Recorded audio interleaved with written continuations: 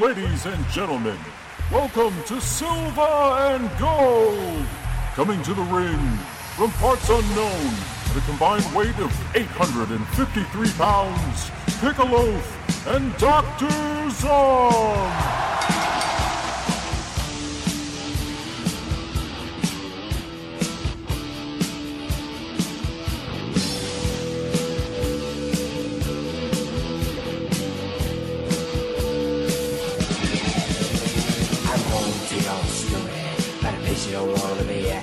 This ain't no home sweet home, it's a home sweet misery. We knew when we got here, they tried to put us away. But when they see us walk down the street, they ran the other way. That's free Atlanta, GA. That's free in the whole USA. That's free, nasty and hot. The further can I block you in, the better it got. Meh, silver and gold, meh. Welcome to the show. I am the loaf, and with me, Dr. Zom. Hi, people. How are you today? Been a little bit. Some vacations and some trainings out west and some technical hiccups that hopefully we have sorted. We're going to drop a double episode week, it looks like. So we're going to get to the one we missed today, and then we got a little special something later this week that we'll get to. Yeah, something. Zom, how are you, sir? I'm okay. I'm just trying to, after an extensive road trip for Sylvan Gold, where we took it across the country and experienced what was it, like Macho Madness in Charlotte, North Carolina. I'm trying to get back on track, Daddy. Yeah, it's been I felt like a generic week here. I actually I helped with a kids camp this week at work where we helped. There was two different groups, and we helped one group make a book, and we helped another group make a movie trailer. And they come in for 3 days and work on it a couple. Then they have like a showcase day where they kind of share what they made. So that was pretty fun, but it made my days pretty short because that took up half the day every day, just getting to mess around. And you got to experience being around kids, and now you'll probably want to run out and have some and take it to another level. Move your life in another direction, Daddy. I did see a couple of the kids out with their mom yesterday when I was out, and they stopped and told me they were still they made like 4 more movies on their iPad and stuff. So that was pretty cool. Any hot mamas? No, there weren't any hot moms. No. Yeah, that's what happens when they become moms, I guess. No, what you gonna do? So this week on the show, like I said, or this episode, we're going to cover the two that we meant to cover, 2 weeks ago? We're going to do The Hit from 1984 and Born Losers from 1967. And then later this week, like I said, we'll get to we're going to do a little crossover thing with some of the shoes. So that'll be later this week. But Zom, what have you been watching lately? Let's see here. I've got it written down. Okay, people, here's the deal. As I'm sure a lot of you know that like television shows, series, and that, really get into it and everything, I'll start one, watch a couple episodes, and then just kind of fucking flounder off. Well, I started watching Black Sails, and I fucking love it. Okay, now I watched the whole first season. Now I have downloaded the second season, but before I get into that, Mike Ensley, should we say last names? Anyway, of Pensacon fame. He does Pensacon, so his name's out there. He's a public figure. Yeah, he's Mr. Pensacon. He recommended The Strain, which is it's a Guillermo del Toro created and produced TV show. And it's a vampire kind of show, but as he said, it's not like Twilight. These fuckers eat people. So I got into that. I did not know it was Guillermo del Toro, who I love, and I started watching it, and I really like it. Although I will say this, Corey Stoles, he's the main guy, the hero. I watched him on Law and Order LA and have seen, he plays Yellow Jacket in the Ant-Man movie. He's bald. Well, he has like a John Travolta hairpiece in this movie where he kind of has like the peak thing in the middle, sort of widow's peak, and then it goes up on both sides and then curls down on both sides, and they try and make it kind of fly away and loose to make it look more natural, which makes it look fucking less natural.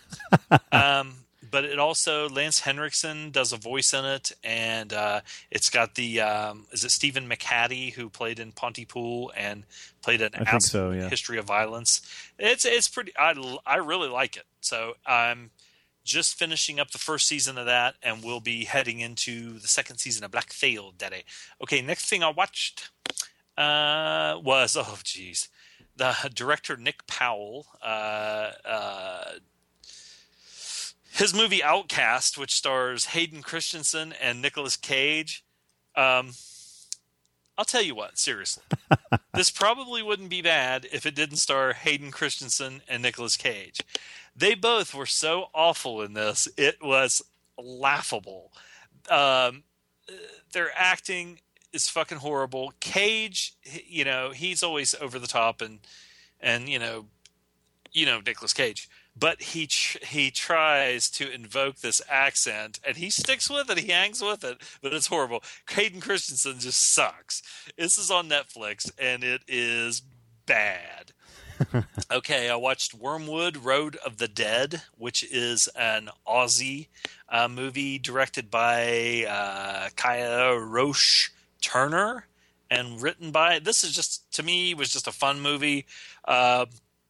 It's over the top, gory, kind of a Road Warrior meets Dawn of the Dead or something. And I had seen the box cover art with the guy who looks like Mad Max wearing a hockey mask or whatever. And I never watched it. And I just happened to turn it on yesterday, and maybe I was just in the right mood for something like that, but I liked it. Meh. Age of Uprising, The Legend of Michael Kohlhaas or something, directed by Arnaud de Palais and written by Gisela Berfereva, de Palera, starring Mads. I love her. Yes, starring Mads Mikkelsen. This is pretty good. This is one that I've put off. I don't know why. I love Mads, but seeing the box cover art, it just looked like it almost looked like an Uwe Boll movie with him having a sword and this and that. But it's not. It's way better than that, much more than that. I don't know if it was Armin or who it was saying that this story, it's a true story that has actually been remade several times. And he said he thought the last time was John Cusack made a movie called Jack Bull, and it's a Western version of this. I liked it. It's on Netflix and so much to me. I watched Undisputed, the Walter Hill movie with Wesley Snipes and James. Now, this one, I do like the other ones with, what's his face? Yuri Boyka, Scott Adkins. But I will say this. When you watch this one, if you're expecting that, those are straight to DVD, and they are fun and everything. This is way more than that. It's got a really good cast. Wesley, Ving Rhames, motherfucker. Peter Falk, Michael Rooker, Wes Studi. It's got a nice cast in it, and it's a good movie. I just think it's a good movie. It's not great, but I like the storyline. I like how they don't make it so much black and white, good guy, bad guy, and everything is, spelled out like this guy's evil, this guy isn't. And I like the acting in it. Everything was good. Miss Wesley. I'm glad he's getting back into movies. I just hope he does more than shitty Expendables movies. I don't know if I mentioned this one last time. Talked about it before. The Losers, which was written by Sylvain White and directed by Peter Berg. Idris Elba, Jeffrey Dean Morgan, Chris Evans. It's got a whole bunch of people in it. It's fun. Jason Patrick's fun in it. Alien versus Predator Requiem. This was a fucking... Is this the one that was the big turd? Probably. This one, I think, is the big turd, and I did not like it. I bought a box set I think there's 3 of them maybe in this. This one was not even worth my time, so I won't talk about it. Now, AVP, Alien versus Predator, I like this one a lot more. It's, of course, nowhere near as good as Alien or Aliens, or really Alien 3. I don't remember that much about the one with Sigourney Weaver, where she was kind of the clone hybrid deal or whatever. But this one's worth watching. I just like that, Lance Henriksen's in it, and he plays Charles Bishop Wayland. And then when you watch, of course, the Bishop, the android or whatever in the first one, second one, and also Peter Wayland in Prometheus, which was Guy Pearce. I like how they're kind of stringing that together and using that, and that they probably used, of course, Charles Bishop Wayland's likeness for the android Bishop. It's all right. It's kind of like I thought it was fun. It's not horrible. It was a very cheap DVD box set. I think it was like $5.99 or something. Okay, I watched Ex Machina. Alex Garland written and directed. This was very, very good. Really pretty movie to watch. I like the way it was shot. Very intelligently done. It kind of almost reminded me of like Arthur C. Clarke, how he would take astrophysicists and stuff like that, things that had not happened but that they were working on, and put them in like 2001, and then later on the shit actually came true, like the mechanics and some of the theories and stuff that they had. You can see in this movie with the artificial intelligence and things like that how down the road we might be fucked. Anyway, did you like Oscar Isaac dancing? They threw that was in there, and I was like, "Holy shit, this is fucking awesome!" He was awesome in it. The whole movie was great. I loved it. Yeah. I bought it. So I'm watching one of these days. I think that's about it, Daddy-O. Other than going to Rathlin and watching some movies and some G1 tournament. Yeah. In the room, doing some big splashes. Doing a couple of bionic elbows, eating lots of food, laying in bed, which I got chastised for by somebody. And now I'm doing it. Yes, and now you're doing it. You're picking up bad habits. That was a good trip. It's a good time. Got to see some freaks and geeks and hang out with some wrestlers and Roddy Piper died while we were there, so that was really weird. At a wrestling convention. That's kind of what. And Loaf got to sit beside and meet the legendary Odd Duck Phil Baroni. The New York Badass. The New York Badass. That was a high. That was so Fuck my motherfucker. That's my Phil Baroni impersonation. Yeah. Breathing. And that's him sitting still. Well, from what I read, and because I posted on a wrestling group about that, and people talked about how he always ran out of gas and never had hardly any cardio, and you could tell that because he was sitting in a chair and breathing like he had run a race. So there you go. I told a buddy at mine at work about that. I was like, yeah, he said all of a sudden he had to go up and piss. Like he had to piss, and then he came right back in. It's gone for like 5 seconds. And the guy at work was like, oh, he totally went out and did a bump of coke. I'm like, what? He's like, yeah, totally. He's like, he went up there and just sniffed it off his fingernail or something and came back in. Wouldn't surprise me because he was so odd. Yeah. I'm going to split mine up but since we're recording soon, and I don't know how much I'll watch between now and then. So this is the stuff that I watched pretty much before we were going to record last time. Since the last time, I've also not only been to Charlotte and seen wrestlers, I also went to California for a week to do some training for work, which was interesting.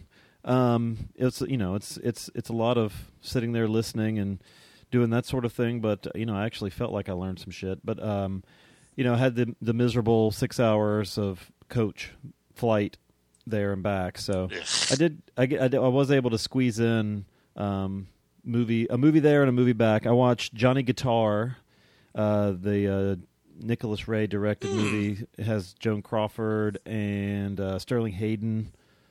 I saw this. It was referenced in the movie we did, the French movie, the one with Jean-Paul Belmondo. Yeah, because he said he sent his babysitter out to see Johnny Guitar at the theater. So I was like, oh, cool. And then Scorsese has done like an intro for this movie or something. So it's interesting. I don't know that I'd ever seen. Now, granted, I'm not, I haven't seen millions of Westerns, but I can't remember seeing two women with Joan Crawford and this lady Mercedes McCambridge be like the two, like, I guess, tough people in the Western. Oh, she was a little shithead. Yeah, like, we're going to run you out of town. Yeah, I sense that those two might have had some odd sexual tension or something. An unspoken passion. They can't act on it. It's taboo. In 1870 or whenever this was. But it was a good movie. I was doped up on Dramamine, so I think I stopped it in the middle, took a nap, and came back to it. So, let's see. And the one I watched on the way back was City of Hope, the John Sayles movie I bought a couple weeks ago. This has Vincent Spano, Chris Cooper's in it. Let's see. There were some other names. John Sayles has a really funny accent in it. But this is another kind of Salesian type class warfare type movie, I guess. Mm-hmm. Lots of like haves and have-nots, and it was really interesting. It feels earlier than it is. I don't know if it's supposed to take place in the 80s. It was released in 91. What's that one called again? I'm sorry. City of Hope. Okay, yeah. Released in 91. It really I could have sworn it was like mid 80s for the way it looked, but and what's his name? Strahan. Mm-hmm. Is in it playing this like real crazy guy that just screams and walks around and repeats things. So. Okay. Let's see. While I was there, I watched AI on HBO. Hadn't seen it in years. Still really good. This is the Spielberg AI movie, not the new Ex Machina. Haley Joel Osment, who looks all grown up and kind of weird now because he still has a kid face, and Jude Law with still sexier than I will ever be with tons of makeup and fake hair. I really like this movie. And, when I first saw it, I was not a fan of the end of it, but I kind of like, I've grown to, I have a different feeling about the end now. I like the end of it. And I don't know what changed, but I thought it was better this time than whenever I had seen it before. I've never seen it a few times. It's really, I like it a lot. It feels like a Kubrick movie, so which it was, and Steven Spielberg kind of took over it. Let's see. I don't usually like Spielberg, but I can't think of any movies off the top of my head that I dislike. But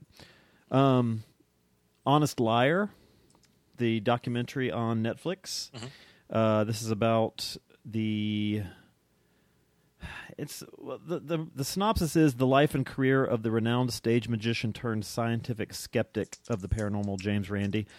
The amazing Randi or amazing James, I forgot what his name is, but it kind of I don't know if it covers so much. It focuses more on his scientific skepticism and kind of how he would out psychics and televangelists and stuff like that. It focuses a lot more on that and then his later life. So it's not a ton of focus on his career until pretty much he retired and started doing the proving guys wrong thing. It just is amazing to me, and I think it says something about the human condition and how people need something to cling to, whether it's religion or whatever, that he could literally expose these people and expose these tricks, con men, evangelists, whatever. And there are people that will still, I guess maybe they need it for comfort or to explain things because they can't fathom something that they can't wrap their head around. But it's just so odd that people can be that way when somebody's saying, "Look, this is how they do it." Can you believe have you seen this? Yes. Can you believe fucking Popoff is still making money? Yeah, that's what I mean. It's Now. amazing. Yeah. But what are you gonna do? Watched another documentary on Instant Muscle Shoals about the. It's a documentary about Rick Hall who founded Fame Studios, and I had no idea they recorded so much fucking famous music. They worked with all these, the Rolling Stones, Allman Brothers, Leonard Skinner, Motown, Etta James, yeah. And it's this tiny little like nothing town out in Alabama, and it's like he had such a drive to kind of like prove people wrong and stuff, and the sound that he created is it made me really kind of dig into some of that music too, and I love when a movie can kind of turn me towards something I might have been not necessarily overlooking, but not really paying much attention to, really. And so I found myself for like the whole week afterwards listening to Motown and all the bands that came through there. Did you watch The Wrecking Crew yet? Which is basically, it's sort of the same thing. They were a famous, super duper famous session musicians. It's on Netflix Instant right now too, and cool. It's those two were really the two big ones that are legendary, and you'll see a lot of people that you'll recognize and shit in that one. There's very good stuff. It's called Wrecking Crew, you said? Yes, Wrecking Crew. Well, there's that other one I've been meaning to see, the Shadows of Motown one about the backing band for all the Motown groups that I've never seen either. Good stuff. Have you seen that one? Nope. Let's see. I'll have to look up the name of it. I can't remember it. I went to the theater and I saw Ant-Man. Ant-Man is awesome. Yeah. Definitely my favorite. It's my favorite Marvel movie since Avengers. It's different than Avengers. It's a lot more lighthearted. It's funny. I liked it. It feels more like Guardians of the Galaxy than it does an Avengers movie. But I honestly like this better than Guardians of the Galaxy 2. Also, not 2. I definitely see this one again. It's worth going to the theater for if you like just kind of if you're kind of sick of the normal superhero kind of fight, move to the next thing, fight, move to the next thing. This has some humor in it. Michael Douglas is really good. Paul Rudd, always very charming. I liked him a lot in it. I like humor. Don't get a lot of it in the podcasting community. No, not at all. And I loved some of the parts with this guy Michael Pena. Oh yeah. He's funny in it. I'm not going to spoil what he says, but he's got a couple kind of bits in it that are pretty funny. But that's about it. I got a few more. I'll go over when we record again later this week. But that's all I have for now. Cool. Why don't we take a break and we'll come back and talk about. We'll go in chronological. We'll do Born Losers. We'll be right back. Are you tired of film podcasts where the hosts exist in a constant, blissful state of agreement? I mean, the main characters are two of the dullest main characters I have ever encountered in any film. Well, you're in luck. Let me introduce you to Chinstroker and Punter. One is an ex-film student with a penchant for David Lynch and art cinema. The other is a man on the street.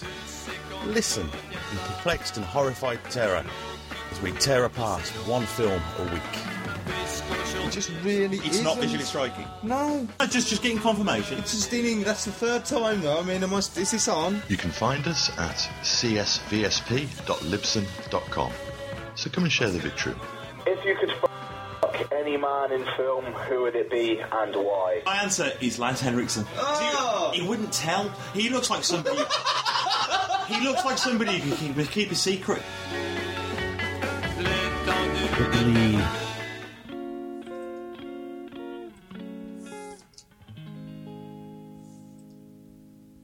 When somebody loves no Like good 3 weeks since I made these breads. unless he loves you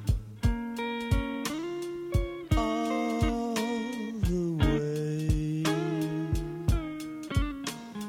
Happy to be Sounds like Richard Bell. when you need someone to cheer you all the way. Taller All right.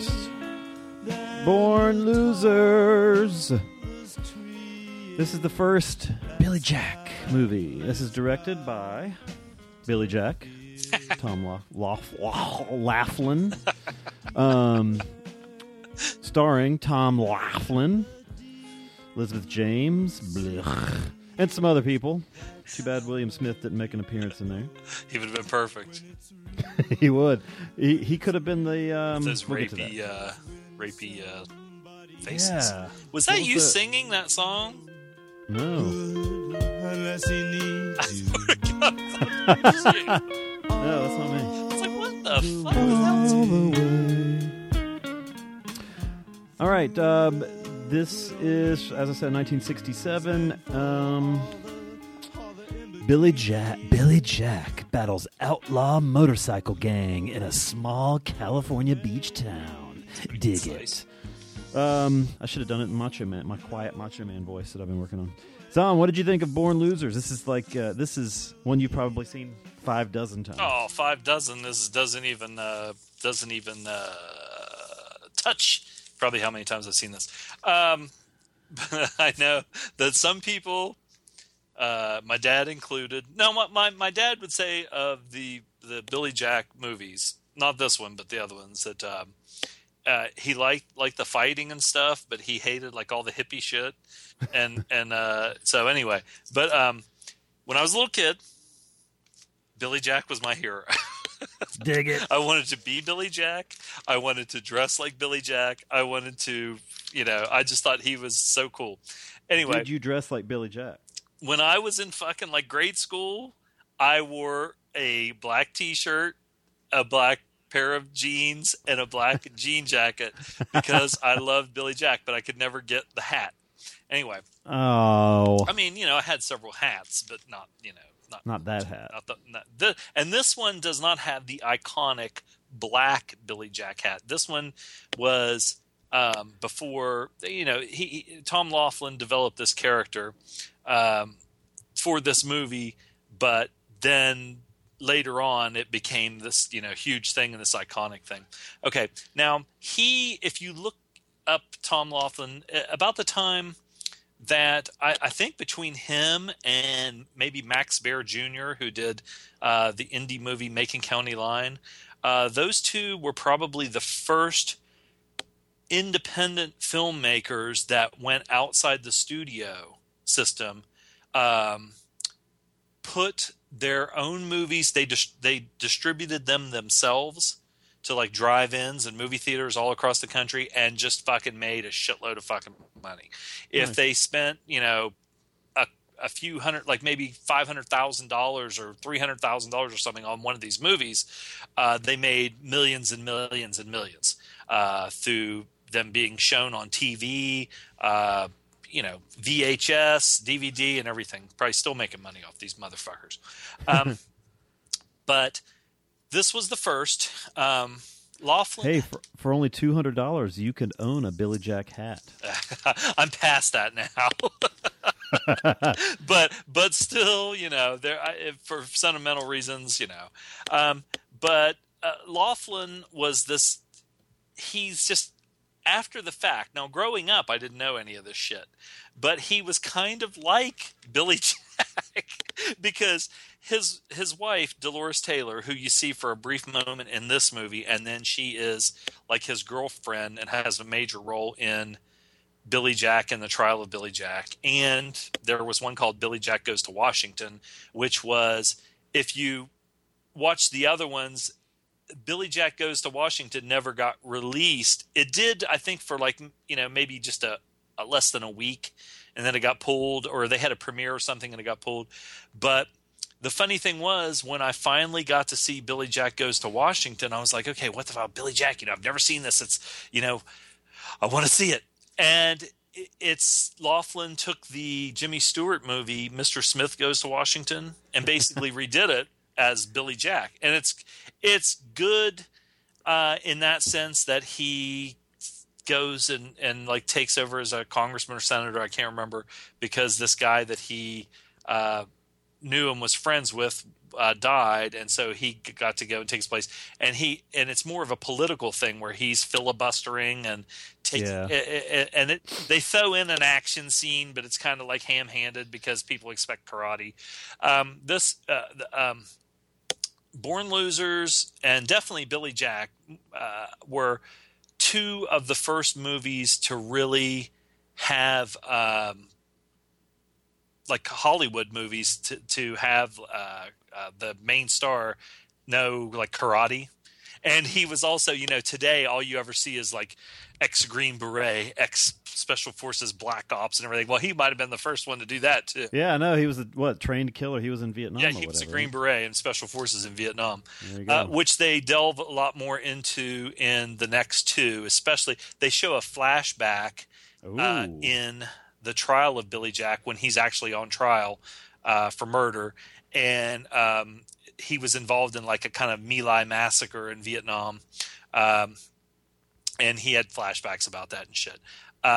Now, this whole Billy Jack phenomenon too, and I think Laughlin got involved in that, was around the time when the American Indian movement they took over Wounded Knee, and they had there was a lot of violence on the reservation between the American Indian movement, who were the traditional Native Americans, and the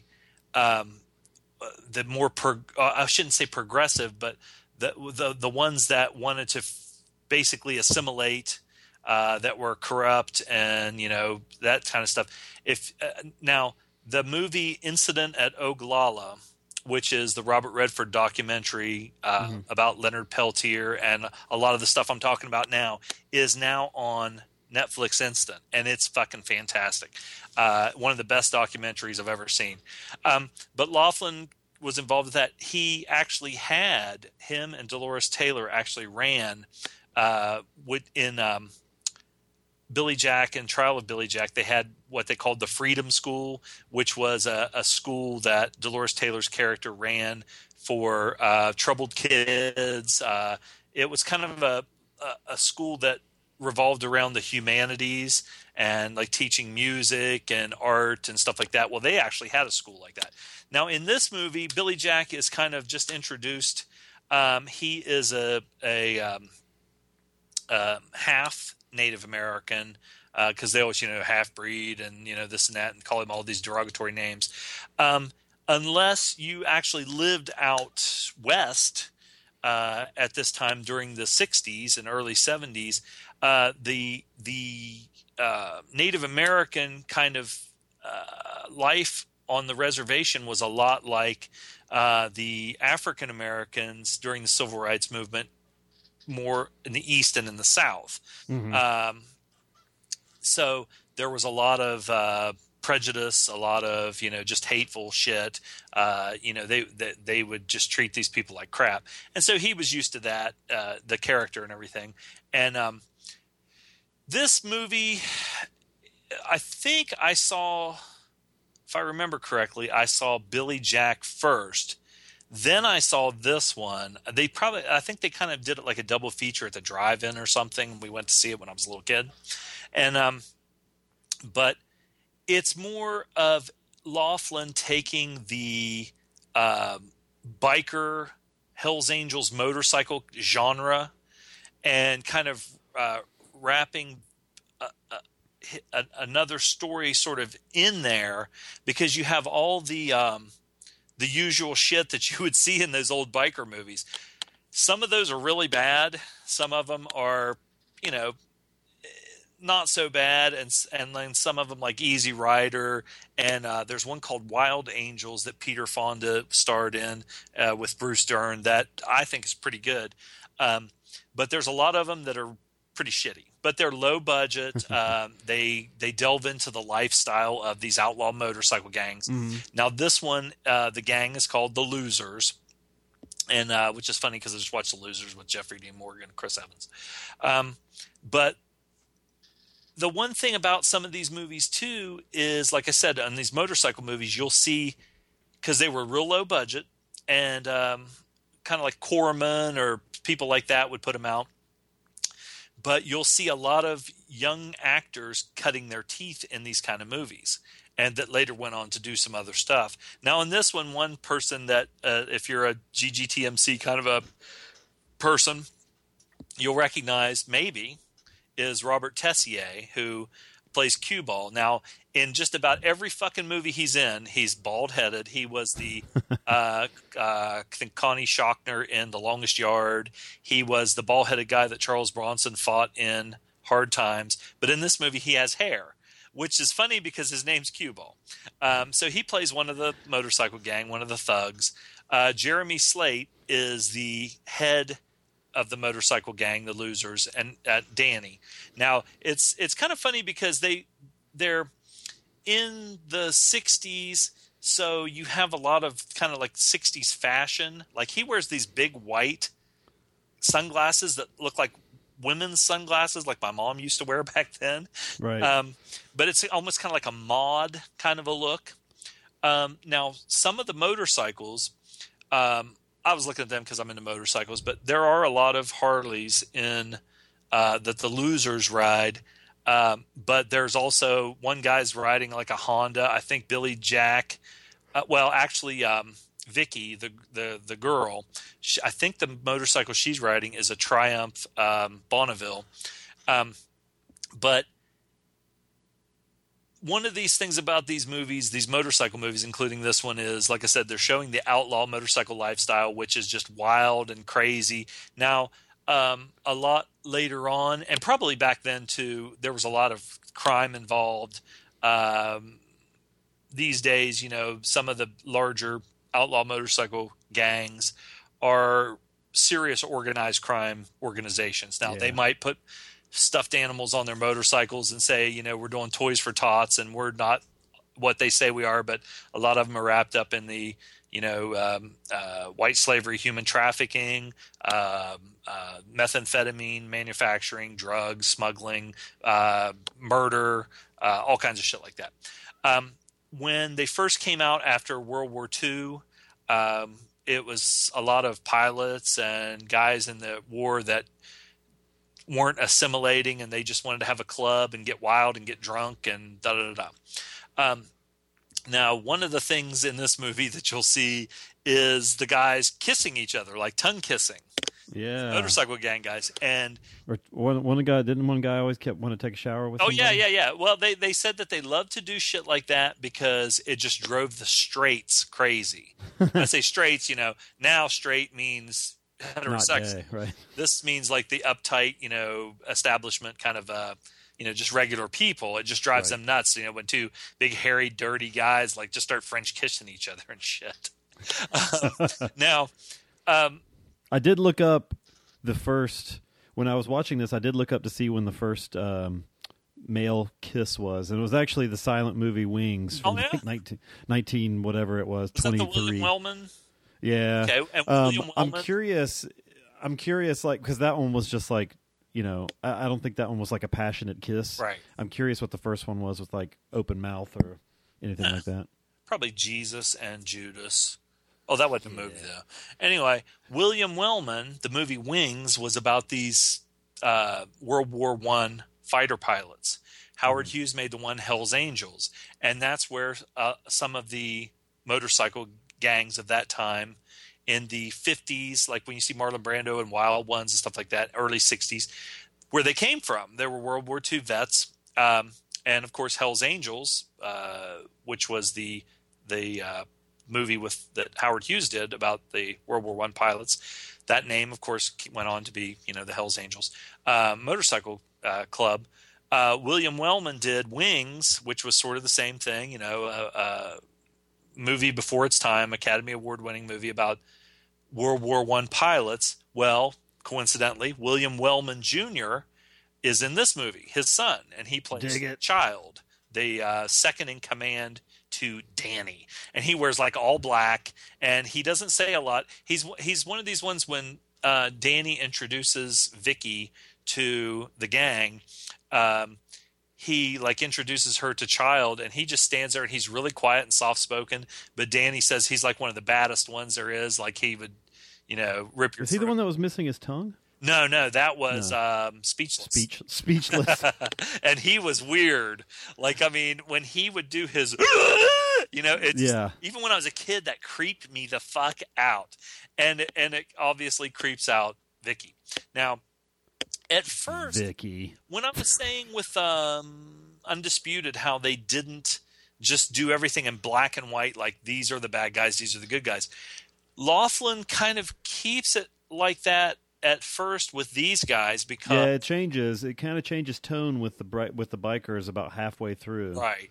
Because at first the establishment people, like this guy just accidentally bumps into Danny's motorcycle, and Danny comes back to his car and says, "Hey, you bumped into my motorcycle." And the guy kind of says something, but Danny goes, "Well, hey, let's just let it go." He was cool about it, but then the guy is an asshole. What an idiot! That guy was such a dumbass. Yeah. Like, okay, I don't like the fact that the biker kind of came back and made it a confrontation, Right. But then he backed off. He was cool about it. He never and really he was like, got- "Okay, no damage. You're lucky." And I was like, he's kind of a dick for saying that, but whatever. But there's like, all these bikers are with him. Yeah, and this there's- fucking idiot's like, "You're the one that's lucky, man." But it was kind of like the straights versus the hippies, and that's another thing that is kind of sewn in here with like the Altamont Rolling Stones thing. People, even what was it, the Merry Band of Travelers, Timothy Leary, and all that shit.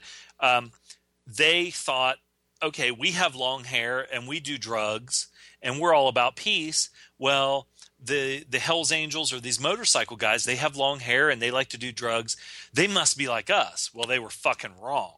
At Altamont, when the Stones did the concert and they had the Hells Angels as their security, these guys were not hippies. They weren't about peace. They weren't about love. They were about stomping fucking ass, and they were, violent kind of guys. I mean, I don't know if you would say fascist, but a lot of motorcycle gang guys wear swastikas. They don't let African Americans into their motorcycle club and this and that. So there was like a confusion. And I think that the hippies wanted to band sort of together with them because they both were looked down by the establishment. But that's as far as it goes because there were a lot of motorcycle gang guys that really said we didn't want anything to do with these geeks, and I remember Hunter S. Thompson wrote a book, Hells Angels, and he actually talked about like they went to a Hells Angels party and like seeing a girl get raped, like gang raped, seeing a guy, one of the motorcycle gang guys just like stomped his dog almost to death, and Hunter S. Thompson said only punks and cowards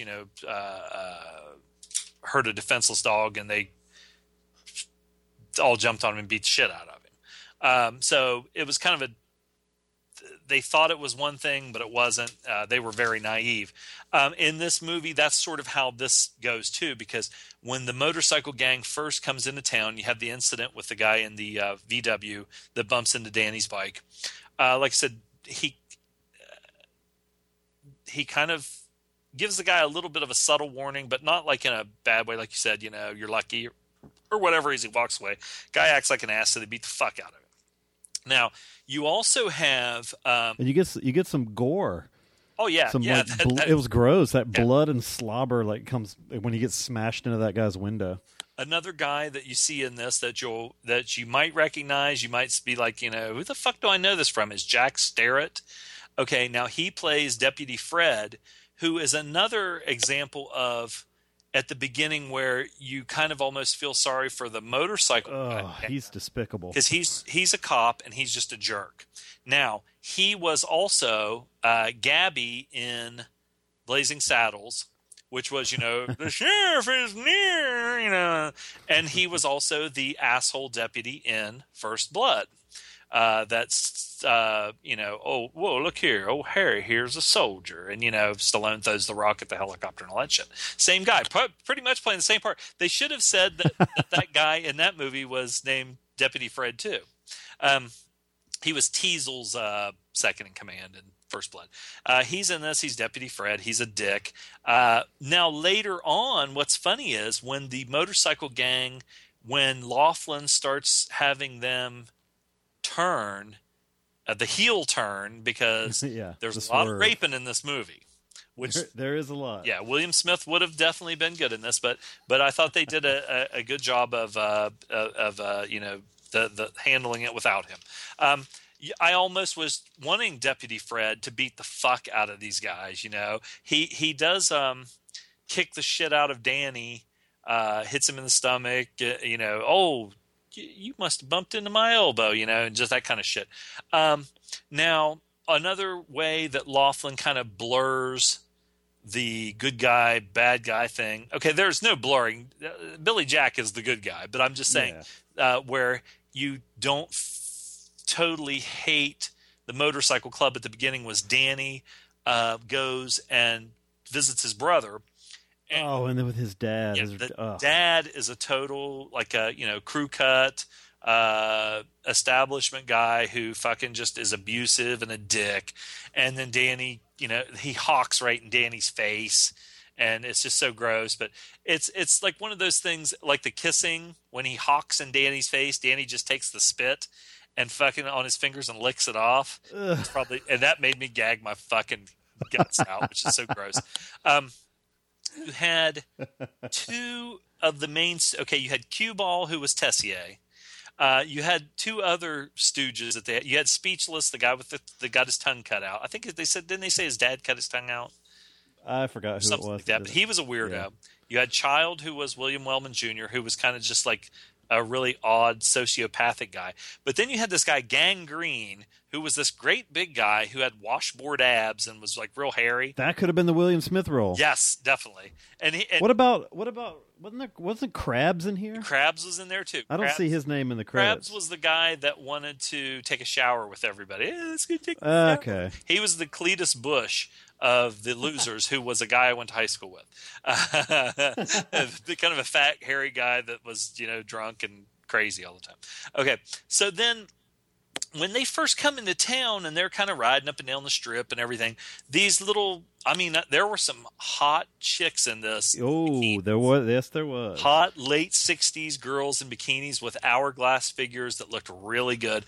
And they're seeing these motorcycle gang guys going up and down the strip, and everything. And they're like, freaking, I shouldn't say jizzing. I guess creaming in their little fucking jeans or whatever. Because, the bad boys and everything.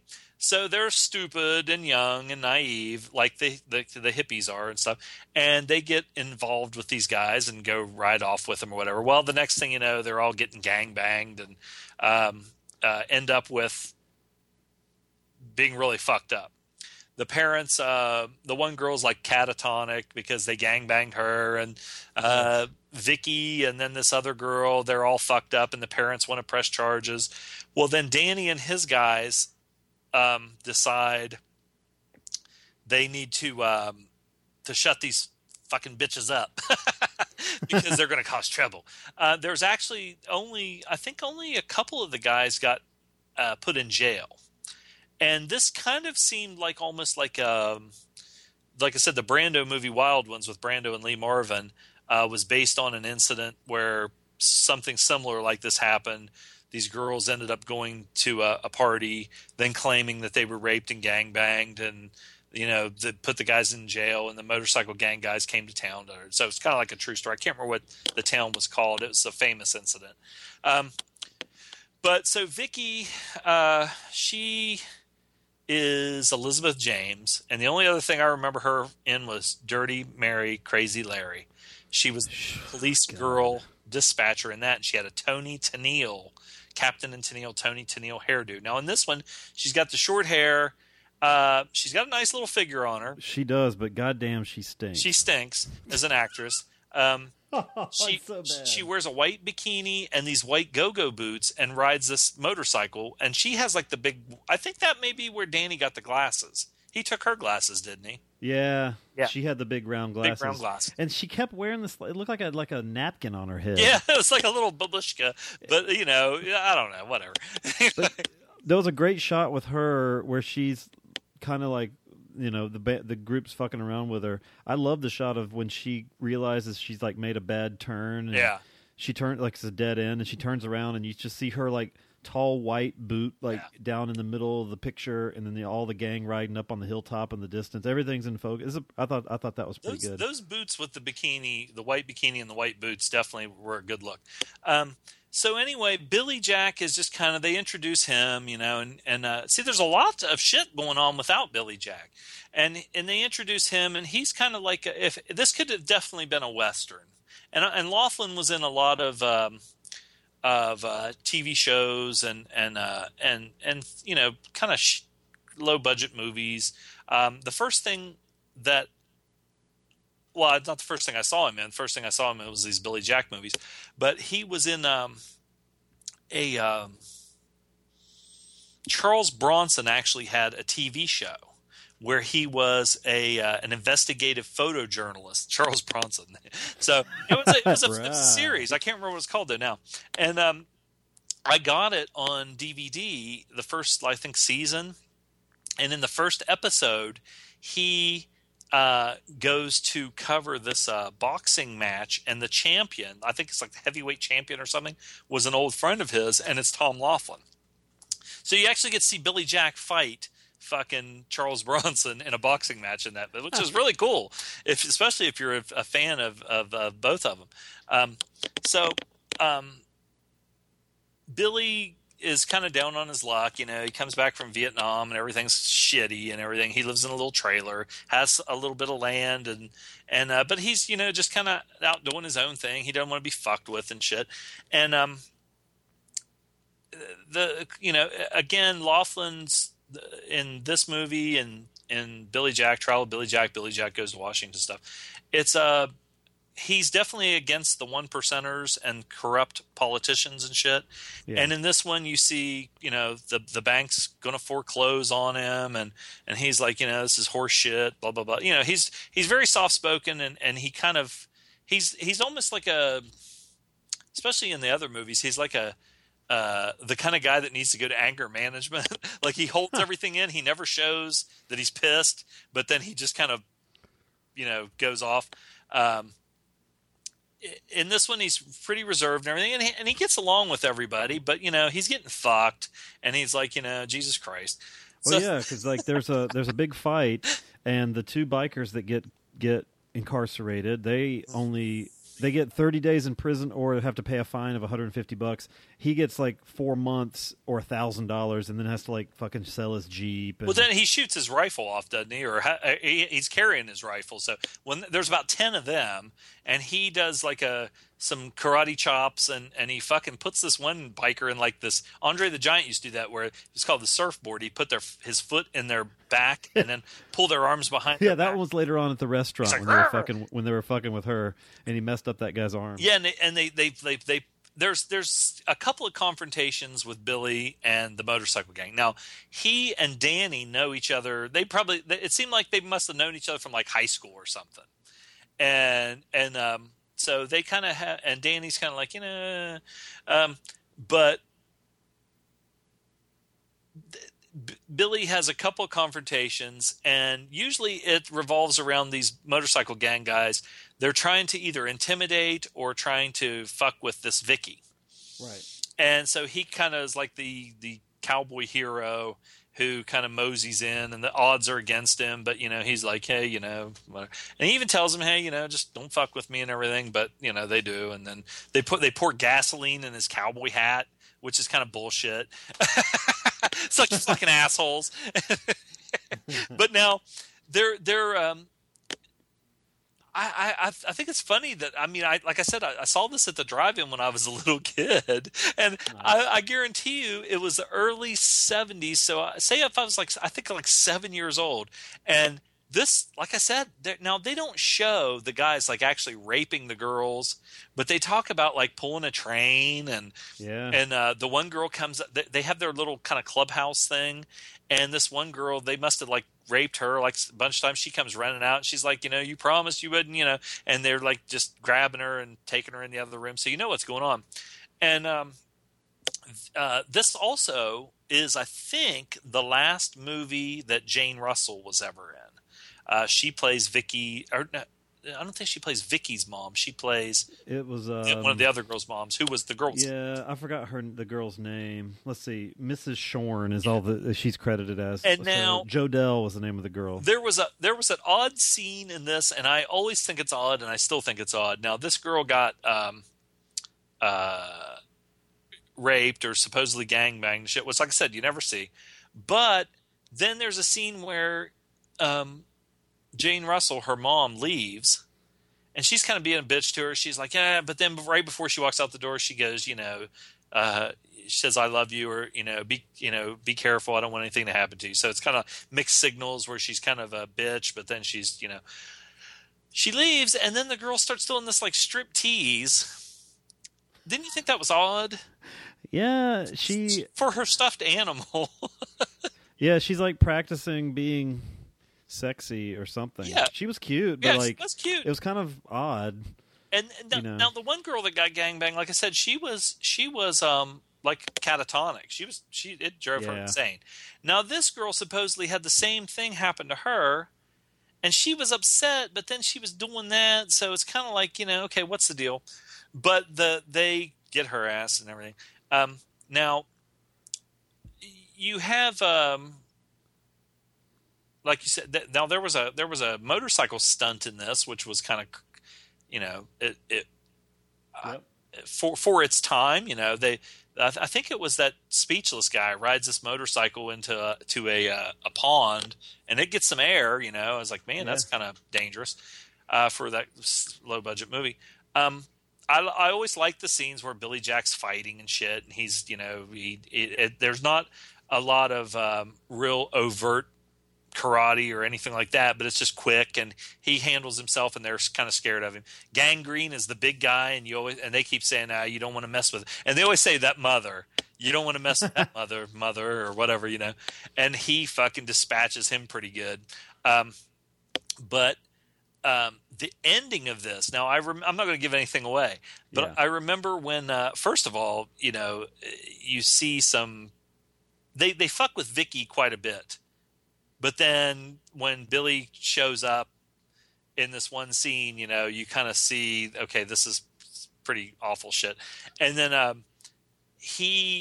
just remember this guy in high school. It was on TV the night before, on Sunday night at the movies or whatever on ABC. And we came to school, and the one guy says something about one of my friends goes, man, did you see that one guy who's like, I'm going to gut your bowels out, Billy Jack? And then, what happens is fuck. Yeah, so anyway, I have a lot of nostalgia for this, so I'm sure that I like it a lot more than, other people will or whatever. For one of those, like I said, a quote unquote low budget motorcycle movie, I think that there's more there as far as a storyline goes. I think Laughlin probably did see this as a Western, and the motorcycle guys were the outlaws, and he was the white hat Gary Cooper kind of guy. So anyway, but I'm just curious, what you thought of. It does. It definitely stands out from them. I've seen quite a few biker movies now, and most of them are pretty shitty. I also said that Don Fargo. I took some notes and I forgot, but the Don Fargo, the wrestler, would have been good as one of the bikers in this. He would have been the right age too, because he was a scumbag too. He might. You know what? He might have been still a little old for them. Yeah, but he was dirty enough. Yeah, he was. He probably still is. This movie was a lot racier than I thought it would be. You talked about that, but the guy opening up Vicky's top to like look at her tits, and all the guys howling at her, and there's more than one rape scene with like screaming, and it's like not even like they're just kind of like creepy, you know. And the girls always trying to scream and run away from the guys. The one girl doing the go ahead. The thing that got me and gets me about like that whole culture is there are some girls that like they had girls that were there and that had went through that same initiation and everything and stayed with them and liked it. Ugh. You know? Ugh. What kind of struck me, and I don't know what it was exactly, but I think Billy Jack is the only person that ultimately is in this movie that's not just a total piece of shit. Maybe that's why I like it. Well, there's the one girl that is like her dad like is trying to get her to come out of her shell, the one that's kind of like that won't speak. Yeah. I guess she's okay, and her dad seems like a good guy, but they're not in the movie much. Well, but he sort of was, but then at first, you know, because the girl wouldn't speak and everything, and he's like, "Hey, it's Billy, you know him." Da da da. And Billy Jack's being really gentle with her and everything. But then when he sees Vicky, he turns into kind of a dick. He's like, "How dare you?" You know, he yells at her, and she's been through the same experience, but she wouldn't testify. Remember when they went up to his trailer and that guy started yelling at her? So he kind of was kind of a dick. I mean, like, you know, the stripper girl, the stripper practice girl's mom, like Jane Russell, she was pretty kind of shitty. Vicky even ended up being shitty. She had some lines in there like she was when she's in the hospital at one point, she's talking like out of nowhere she starts talking about like retarded kids at a hospital or something. Yeah, that was odd. Yeah, and so like pretty much everybody ultimately ends up just being a crappy person in this, I think. I think Vicky was just kind of like a confused spoiled teen rich dumbass. Yeah. I don't even know if she was a teen anymore. So like, I think they were saying that I think she was over 20 or supposed to be in the movie. It would have been cool if Billy Jack would have banged her. It was fun. Up at that trailer, you know? Out on the lake. Yeah. Well, I don't think they would. I think that he was too, you know, he knew. I mean, like, you know, if she had been raped or whatever, She had another line that she said, "If rape is inevitable, lay back and enjoy it." Yeah. Well, I think didn't she say that? She was saying that to the bikers just to kind of get it, like act like she's tough or something. No, I think she was doing it to keep them from being on guard because she was going to try and swerve them. Oh, I don't know. I took one note. I don't remember what this is. I said, "Any idea what that switch was that Krabs flipped?" Oh, on the motorcycle. Oh yeah, it's on motorcycles that are carbureted. They have a switch down there. Like I'd always see these guys before I started riding, and it seemed like they were fiddling with something. I was like, "What the fuck are they doing?" Even when they were sitting at a stoplight or whatever. What that is when the switch is going like straight across, the gas is turned off. When it's flipped all the way up, the gas is on. It lets the gas flow from the tank. And then from straight across, which is off, if you flip it down, that flips it to the reserve. Because there are several times I'd be riding down the fucking road, and all of a sudden the bike would just start going, and I'm like, oh, fuck, I'm breaking down. And then all you have to do is reach down and flip it to the reserve, and it'll take you another 30 miles to get gas or whatever. That's what it was. He turned her gas off. Oh, okay. She made it kind of far with no gas. Yeah. So. Well, like I said, on the one I had, I think it said it would go like maybe 30, 35 miles on reserve. Mm-hmm. Now with the fuel injection, you have gauges that, you know, tell you, you know, or lights that say, okay, you're running out of gas. For me, the middle of this movie was really dragged.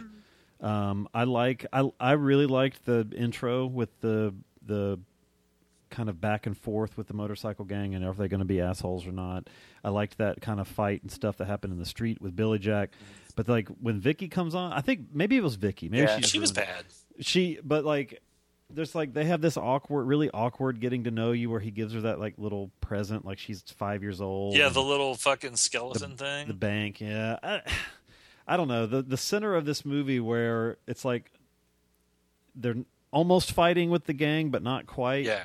Yeah, I mean, like the end really ramps up. There's a lot of back and forth that I kind of lost a little bit, but I dig the drama at the dig it at the hideout. The music in this was definitely like Western music. Yeah, too. yeah. It did feel like a Western. That scene with Vicky was brutal. Like with what they were kind of doing with her. There's a really cool shot later on with like a blood smear on James Dean's mouth that I thought was kind of neat. Yeah. I don't have a whole lot else to add. I can't say I loved this, but it definitely left me wanting to see the other Billy Jack movies, which is a win in some way, right? Well, I will say this. This is just a little side note from about Jeremy Slate, who plays Danny, the main foil, the head of the motorcycle gang. Nothing from nothing, but he was one of the first Hollywood actors to come out as bisexual. Like he just said, "Hey, I am, and I don't give a shit." I know when we were in Charlotte, I bought a Shock Cinema magazine, which I love that magazine. I haven't got one in a long time, but there was a one of those one time that had an interview with him. That's one thing they're really good at, is going and getting interviews with guys like that from and he was in a lot of stuff. If you look him up, he's been in a lot of movies. But he definitely, they asked him, what it was like to be one of the first people to come out and identify as bisexual and not care and da-da-da. And it was a pretty cool interview. Laughlin ran for president of the United States of America like 3 or 4 times.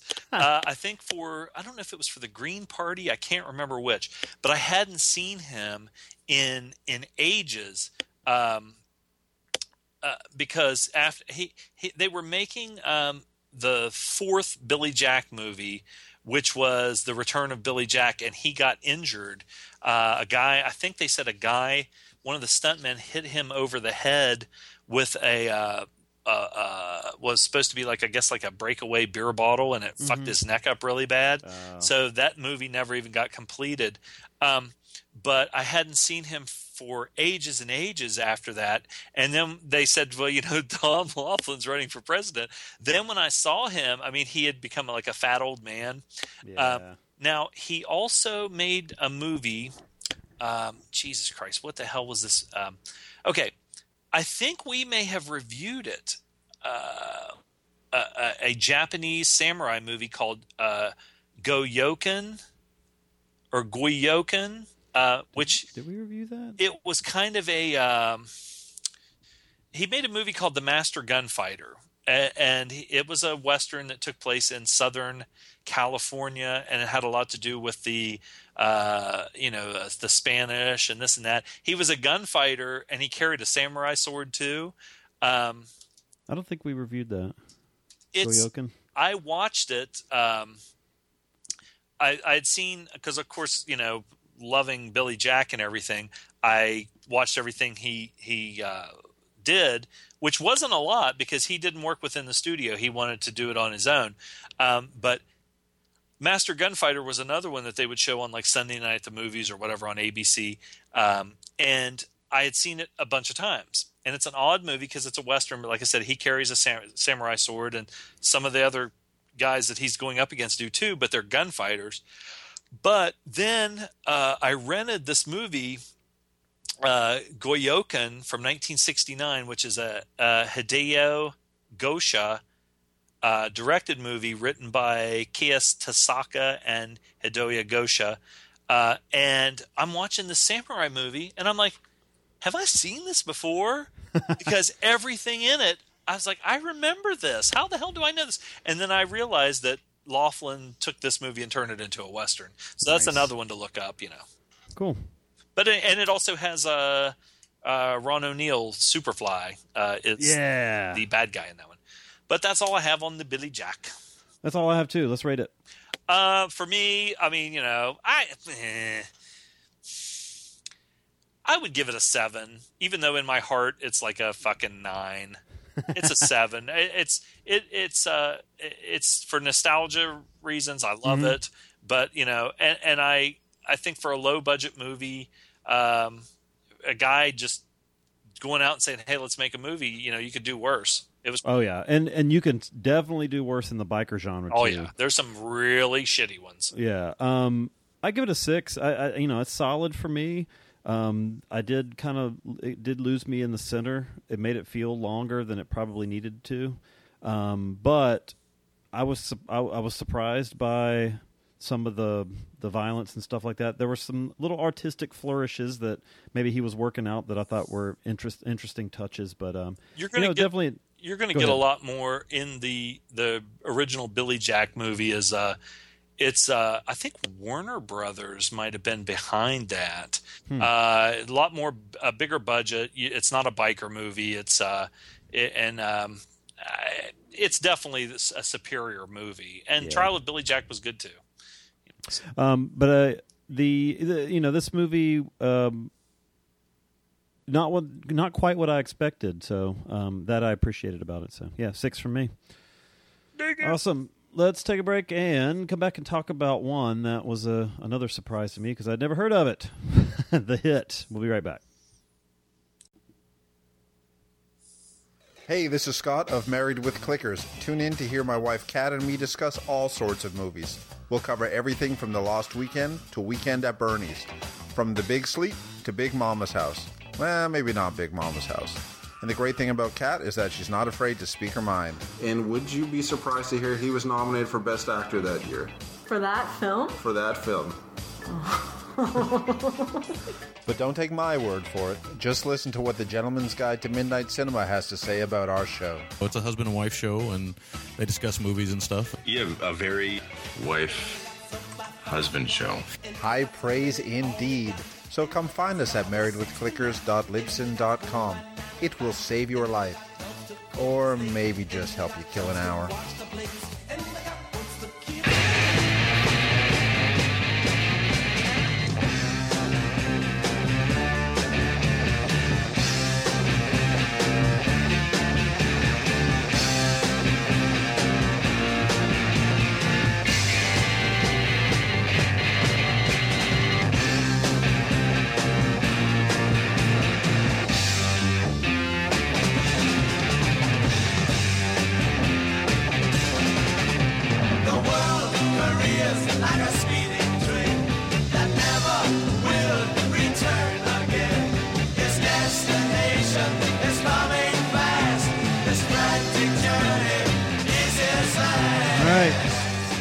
Back from the break with The Hit from 1984. Zom, would you care to synopsize?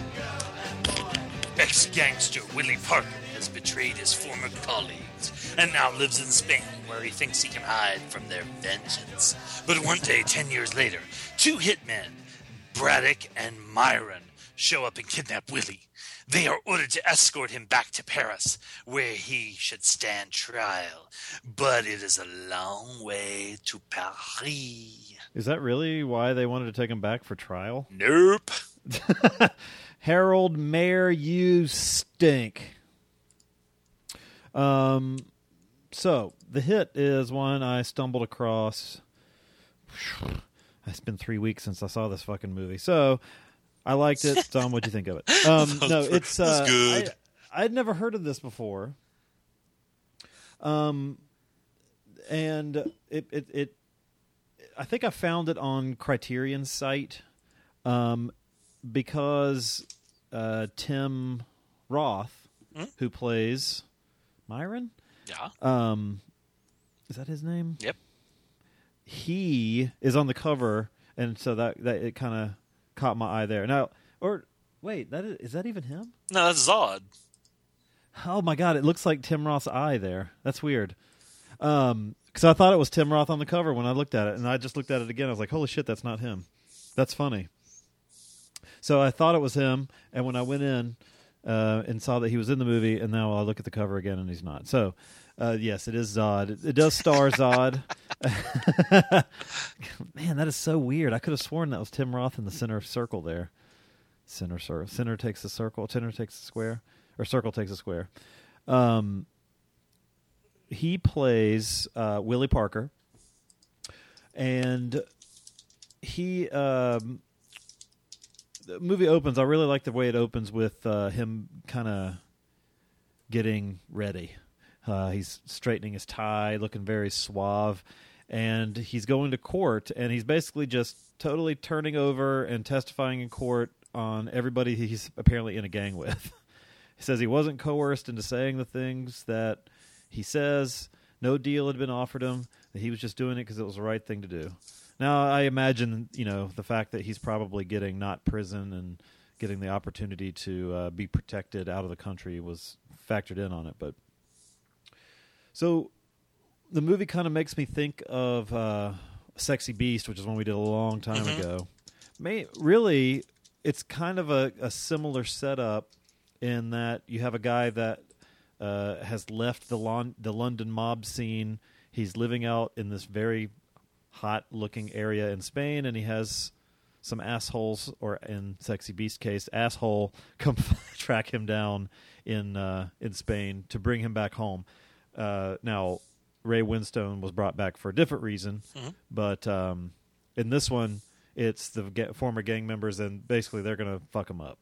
He's like, they don't give up. It's been 10 years have passed, and after his court case, when he totally just gives up everybody, the guys, all the guys that he's testifying against, basically are sitting there singing that they'll see him again, except for this one guy who looks very unhappy wearing sunglasses. So.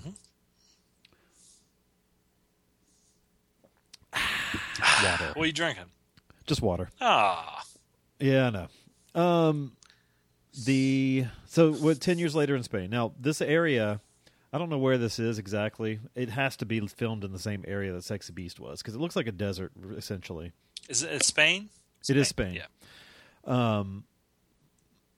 Terrence Stamp is he's wearing this linen shirt, maybe pants too. Who knows? But he wears like his belt. Like he has kind of like pleated, sort of high-waisted pants, but they don't have like belt loops. He just kind of has his belt around the pants, kind of cinched. Yeah, I mean, he shirt. looks all right. Gotta stay cool. But he's got this guy that kind of travels along with him, and he still really looks like General Zod in this movie. Put a beard on him, it's still Zod, definitely. But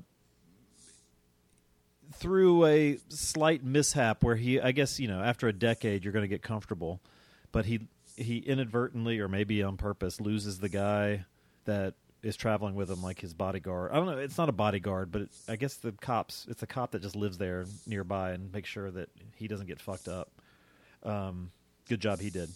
But four men just kind of break into. We get this alternate scene: 4 men breaking into a house, and it ends up being his house. He's coming home from buying books, and they completely trash his house.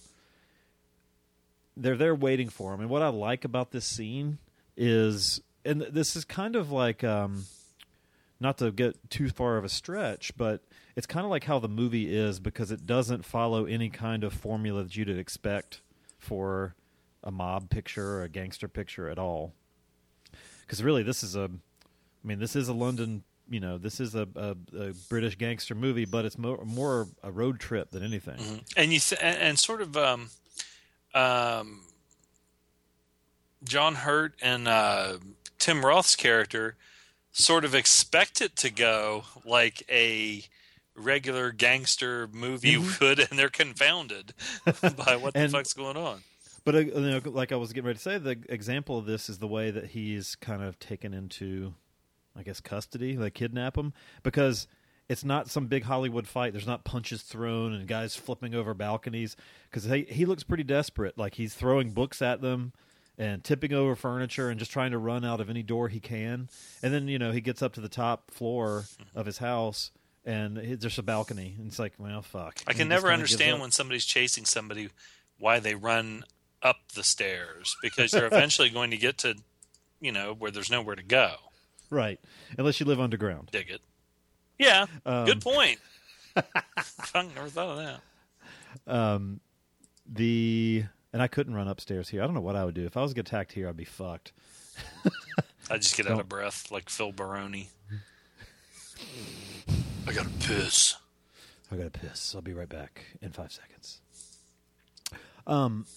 So The guys have been hired by Roth, and I don't know if Roth and Hurd did the hiring, but whoever their boss is at least did.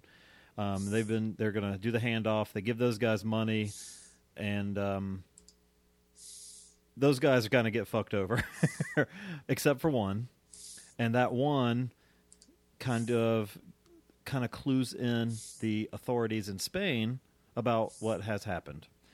So enter the, I guess, other element of the film is the fact that they're a road movie, you always have this cop or this detective following them along, but I'll get to him more. Tim Roth looks like he's 16 in this. Mm-hmm. I thought they would do something with it. He's got this like weird golden bird bracelet that he wears that they kind of focus on while he's driving, but they never really talk about it. But yeah, he's playing Myron. He was 23, so he wasn't quite 16, but he's got this bleach blonde hair. He had just been on the scene. Like, I think he was only... Did we review Made in Britain? I've never seen it, I don't think. Okay. First thing I saw him in was Reservoir Dogs. This this is only the second movie he was ever in, and he played a skinhead in Made in Britain, which I think might have been made for TV. But conversely, John Hurt might have been born old. he plays Braddock, and he's like very grizzled looking. But there's a really nice contrast in it with the three different characters, because you have Roth, who's like, he's very young, he's a hothead. He's always he's always almost getting them into trouble. You have Hurt, who is, he's calculated and kind of a bastard. And then you have Willie Parker, Terrence Stamp, who is, despite the situation he's in, is very cocky. I like when they're driving along and he has to piss. So he gets out of the car and he's just kind of like rolling his head around to stretch, like he's just like it's nice to stretch your legs kind of thing. And he's pissing on a windmill, which is a weird visual, but I don't know why. One of the big Dutch looking windmills, sort of a jousting with windmills kind of a thing. Mm-hmm. He's just pissing. He's I don't know. You think he was a Buddhist? He seemed rather he's not afraid of, well, okay, he does through the whole movie. He holds on to this like cool as a cucumber demeanor of his, because he explains that he's not afraid of dying, and it's that time that he's lived a good life. But it's like, well, doesn't he say, he says something like it's just another step in the journey. Yeah, another moment, another step. But so you gotta you do wonder, especially by the end of the movie, was it all a ruse? Right. He's just playing mind games, and they never really say. I love when Hurt goes to pat him down in the car, and Stamp spreads his legs slightly like he's inviting Hurt to grab his dick. Have at thee. What's that? Have at thee. That was funny. He's like, well, here you go. Just another moment. Grab my dick. Doesn't mean anything. Just do it. Enjoy the moment, gal. They stop by, so like I said, this is a road movie, and this is a very, like, I don't want to say plotless, but it's more the journey than it is kind of what's going on, because the plot is really everything we've said. All the story we get that we need to know, we pretty much get in the first 10 minutes, and then the rest of it is them traveling together with their zany adventures. Not so zany, but wow. They stop at a safe house, but there's this guy there that shouldn't be there that can kind of say where, tell the wrong people that's, who they are and where they are. And he has this girlfriend, Maggie, Laura Del Sol. She was only 13 or 15?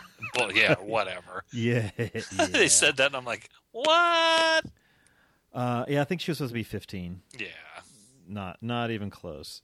But they kind of take her along, and again, don't really ever say why, but becomes this kind of jousting match, this verbal chess match between everybody. You got Stamp kind of messing with Roth at times, maybe planting some seeds in his head or getting him to kind of act out to lay breadcrumbs, so to speak.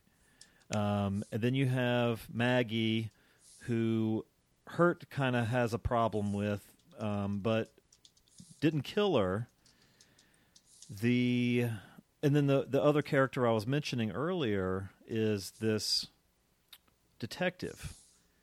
Now, what was interesting about this detective is that it was kind of like in No Country for Old Men, how the whole story is Brolin getting chased by this Terminator guy, and then you have the cops following, and the cops are totally ineffectual. They do nothing. All they can do is just come across this trail of destruction and violence, but they only ever look at it. I don't even think you ever hear this one detective speaking. He plays no part in the thing except showing that like he's behind them entirely. And it's kind of weird. I thought that was an interesting touch on it, that there's no tension from the police officer at all. Oh, the chief of police guy was Fernando Rey, who was the main baddie in French Connection. Dig it. And French Connection 2. Dig it. Was he was he the detective that was right after them? Yeah. Yeah. He doesn't really say much in the movie. He just kind of like, oh, look, there's somebody with their head blown off, or more clues. Yeah. Yeah, they're 3 steps behind. It's the movie is. I feel like I'm going to run out of things to say because it's really kind of like I said, it's experiencing this one. Nothing super kind of overtly artsy about the way it's shot, but it looks very nice. They have some nice locales to shoot in. It's a very spiritual feel. It is. It's not a fast movie at all, but it doesn't ever feel like it kind of drags on either.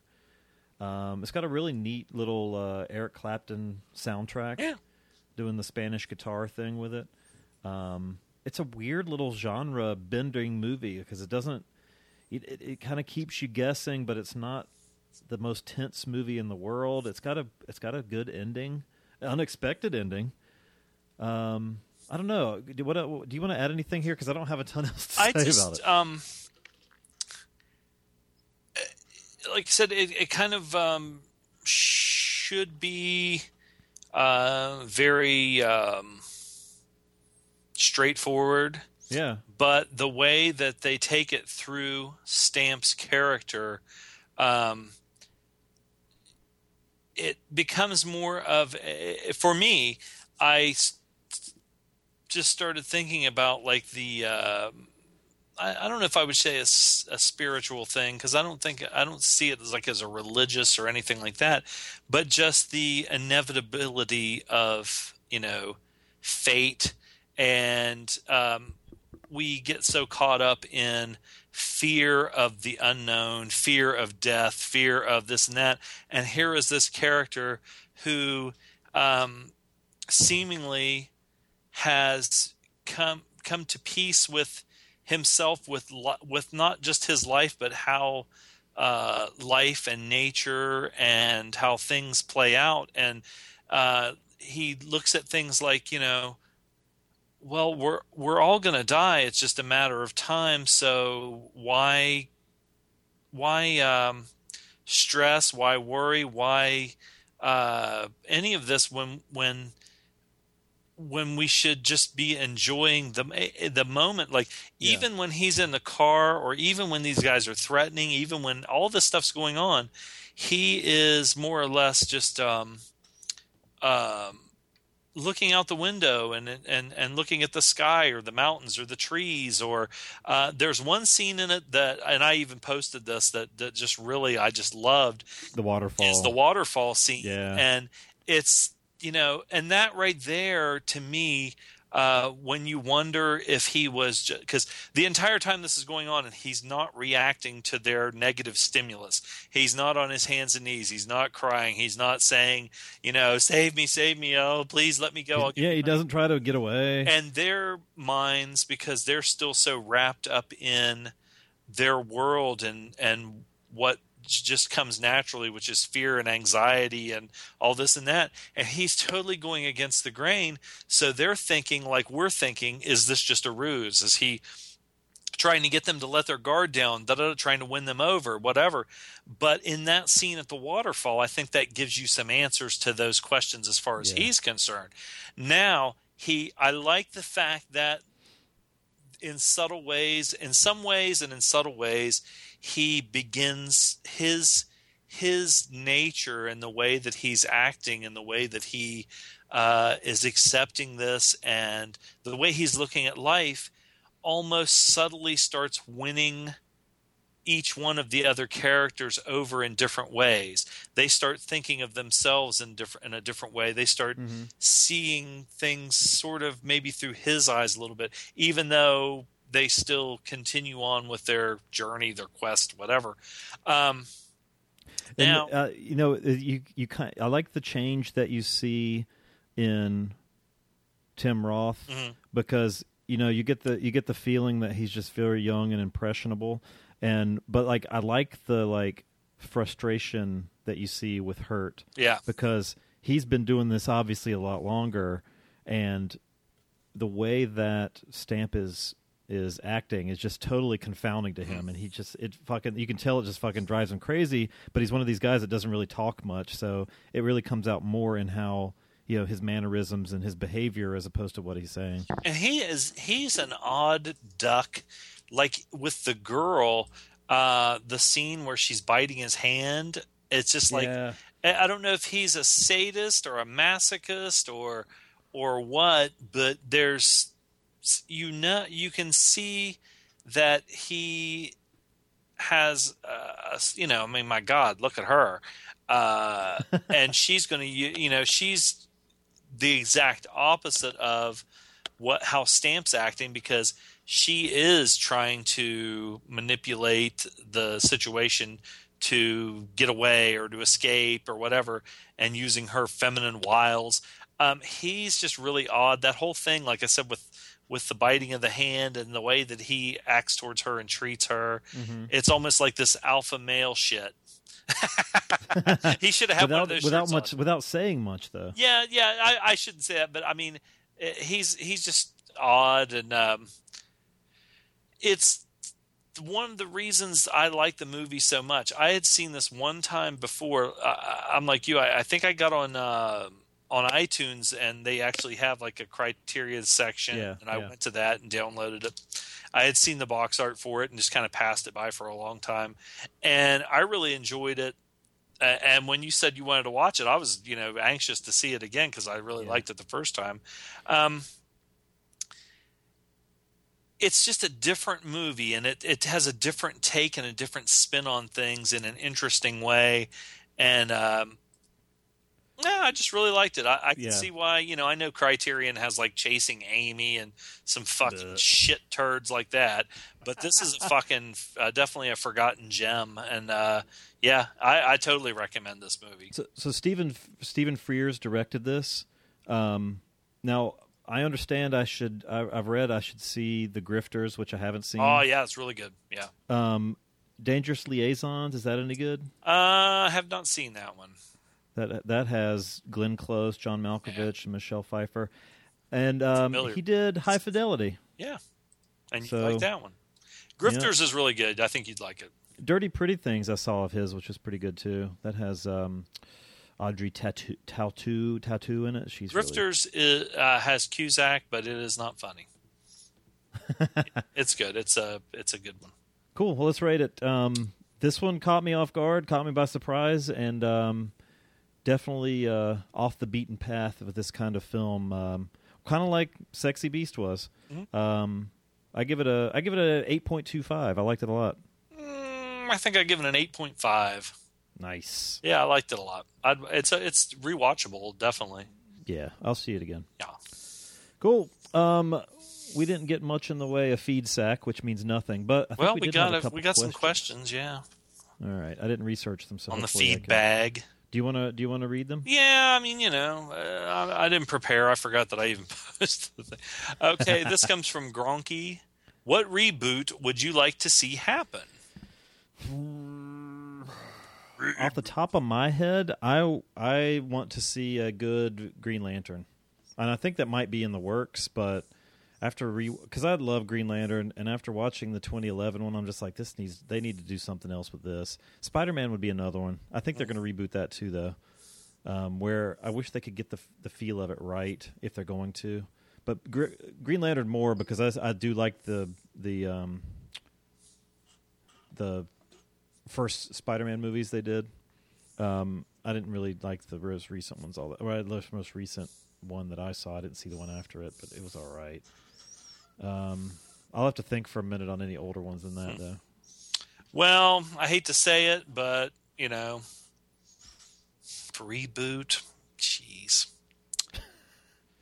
Oh, why not reboot the Billy Jack movies? There you go. Yeah, because they'll fucking put like Denzel Washington as Billy Jack and fucking I don't know. I mean they'd fuck it up. They'd have like Triple H or John Cena as Billy Jack. I don't know. But anyway, yeah, why not? Next question. This comes from Matsuzaga. That's an odd name. I think he is Asian. If you could only watch movies starring one specific actor, who would it be? Ooh. Oh. You want to take that one? Bo Svensson. How many? I don't think he starred in that movie. He is a Swedish redneck. No, I mean, like if every movie, if I could only watch movies starring one specific actor, the way I took that was like every movie from now on that I watch would star Bo Svensson. Like if it was Lincoln starring Bo Svensson, or fucking Transformers starring Bo Svensson. Just like Guess Who's Coming to Dinner starring Bo Svensson as in the Sidney Poitier part. Well, how about if it's that? I mean, I'd fucking love to see new movies made with Clint Howard. Yeah, there you go. Now, like, if it was like movies that are already made, yeah, well, my God, if you could only watch movies starring one specific actor, well, then I would definitely want someone who has a long filmography, because I wouldn't want to be watching the same shit all the time. Like Elizabeth, whatever the fuck her name was from Born Losers, has 2 fucking movies. With that, I would say, my gosh, I like Sean Connery. Why not? I mean, that just comes to my head. Paul Newman would be up there for me. Yeah. Gene Hackman. I love Joe Don Baker.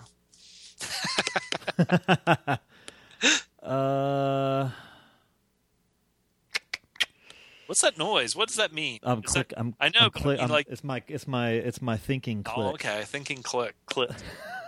I don't know. What about Jimmy Maybe Stewart? Tom Cruise. I like his movies. I like Tom Cruise's movies. He makes a lot of good fucking movies. Bastard. Lancaster was good.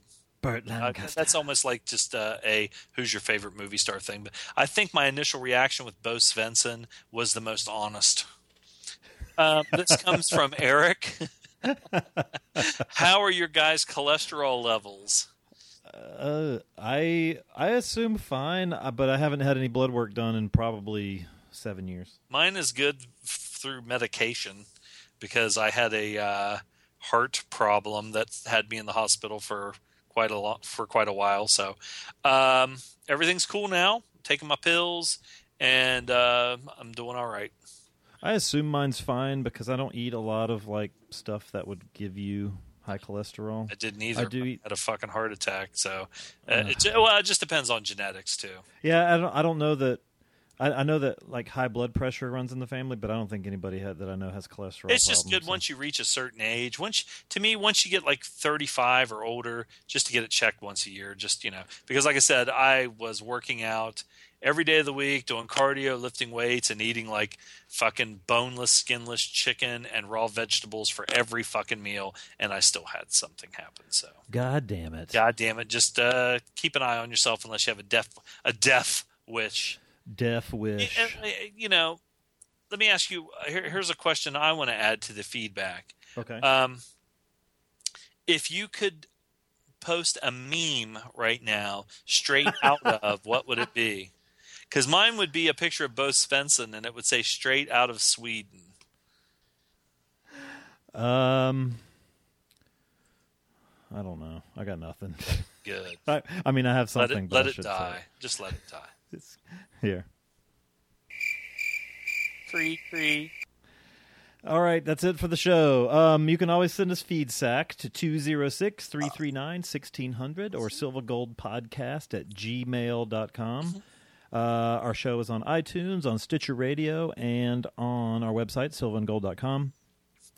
And join our Facebook group, because that's where we ask the questions and watch nobody reply, at facebook.com/groups/Silva and Gold. As I said, we're doing another show on a kind of a short turnaround, so keep an eye out for that. It's a crossover with several buddies. Gentleman's Guide kind of starting the whole thing, but we'll go into it more when we do the episode in a few days. So. Yeah, and we already watched those motherfuckers. We did, and it will be us reviewing movies, having watched them both in the same room for the first time ever. Yeah, I never thought of that. Covered in crumbs. Yeah, just sweeping them off into the little trough in the middle. Dude, I got to go to Target. I forgot. I got to get some of those fucking goddamn cookies, man. The cookies, yeah. Oh, those are so good. I need to get more broccoli. I've been eating that broccoli every fucking day that you left. Shit. I was thinking when I came back, I was like, man, about that whole thing of grapes, about that whole thing of broccoli. I have the grapes still. I have the carrots and the broccoli. Well, there you go. I didn't bother taking the spinach. What time did you end up getting up and leaving? I got up at like 8, and then I left. Did you hear me leave? No, you got out of there. Dude, I left at 2 o'clock in the fucking morning. It had to have been, because I woke up at like 1, and then I woke up at 3, and you were gone at 3. I woke up, and I was like, as soon as I woke up, I was like, I just thought, okay, I know I'm going to start thinking about the trip back, and I'm not going to be able to fall back asleep. If I get on the road now, there will be zero traffic, and I can just kind of from about 2 or 2:30 till daylight. It's funny how it fucks with you, because it wasn't like I was falling asleep, but I was just like, oh, this is miserable. As soon as the sun came up, I was wide awake. Yeah, you fucking ninja'd out of there, man. I did not even stir, and that door was so loud. I can't believe you got out of the door. And I saw a whole bunch of the wrestlers, the guys that wrestled. When I walked out, they were down outside, just hanging out. They were like, "Hey, how's it going?" Nice, asshole. You're the one that was yelling shit at us, weren't you? Was Grumpy Cat there, or whatever the fuck his name was? Muscle Cat. The Muscle Cat. I think he was there, and the one that we said that looked like Jesus. And Muscle Cat looked like Jesus. Yeah, okay. Jesus was there. Then there was like that arachnid guy. Was he out there? No. The other ones were just, Jesus was the one that I remember. Was the really cute girl that the fat ass guy that kept getting his arm in my picture? Was she out there? Was that the one? She was dark hair, dark skin. She was in the mixed tag with the guy. Yeah, she was wearing the light blue. Yeah, no. I saw the other girl though, the little Bavarian, Swedish, whatever she was. Awesome. Well, that's it for this today. Until next time, this is Alof Oot. Azam Oot. Bye bye.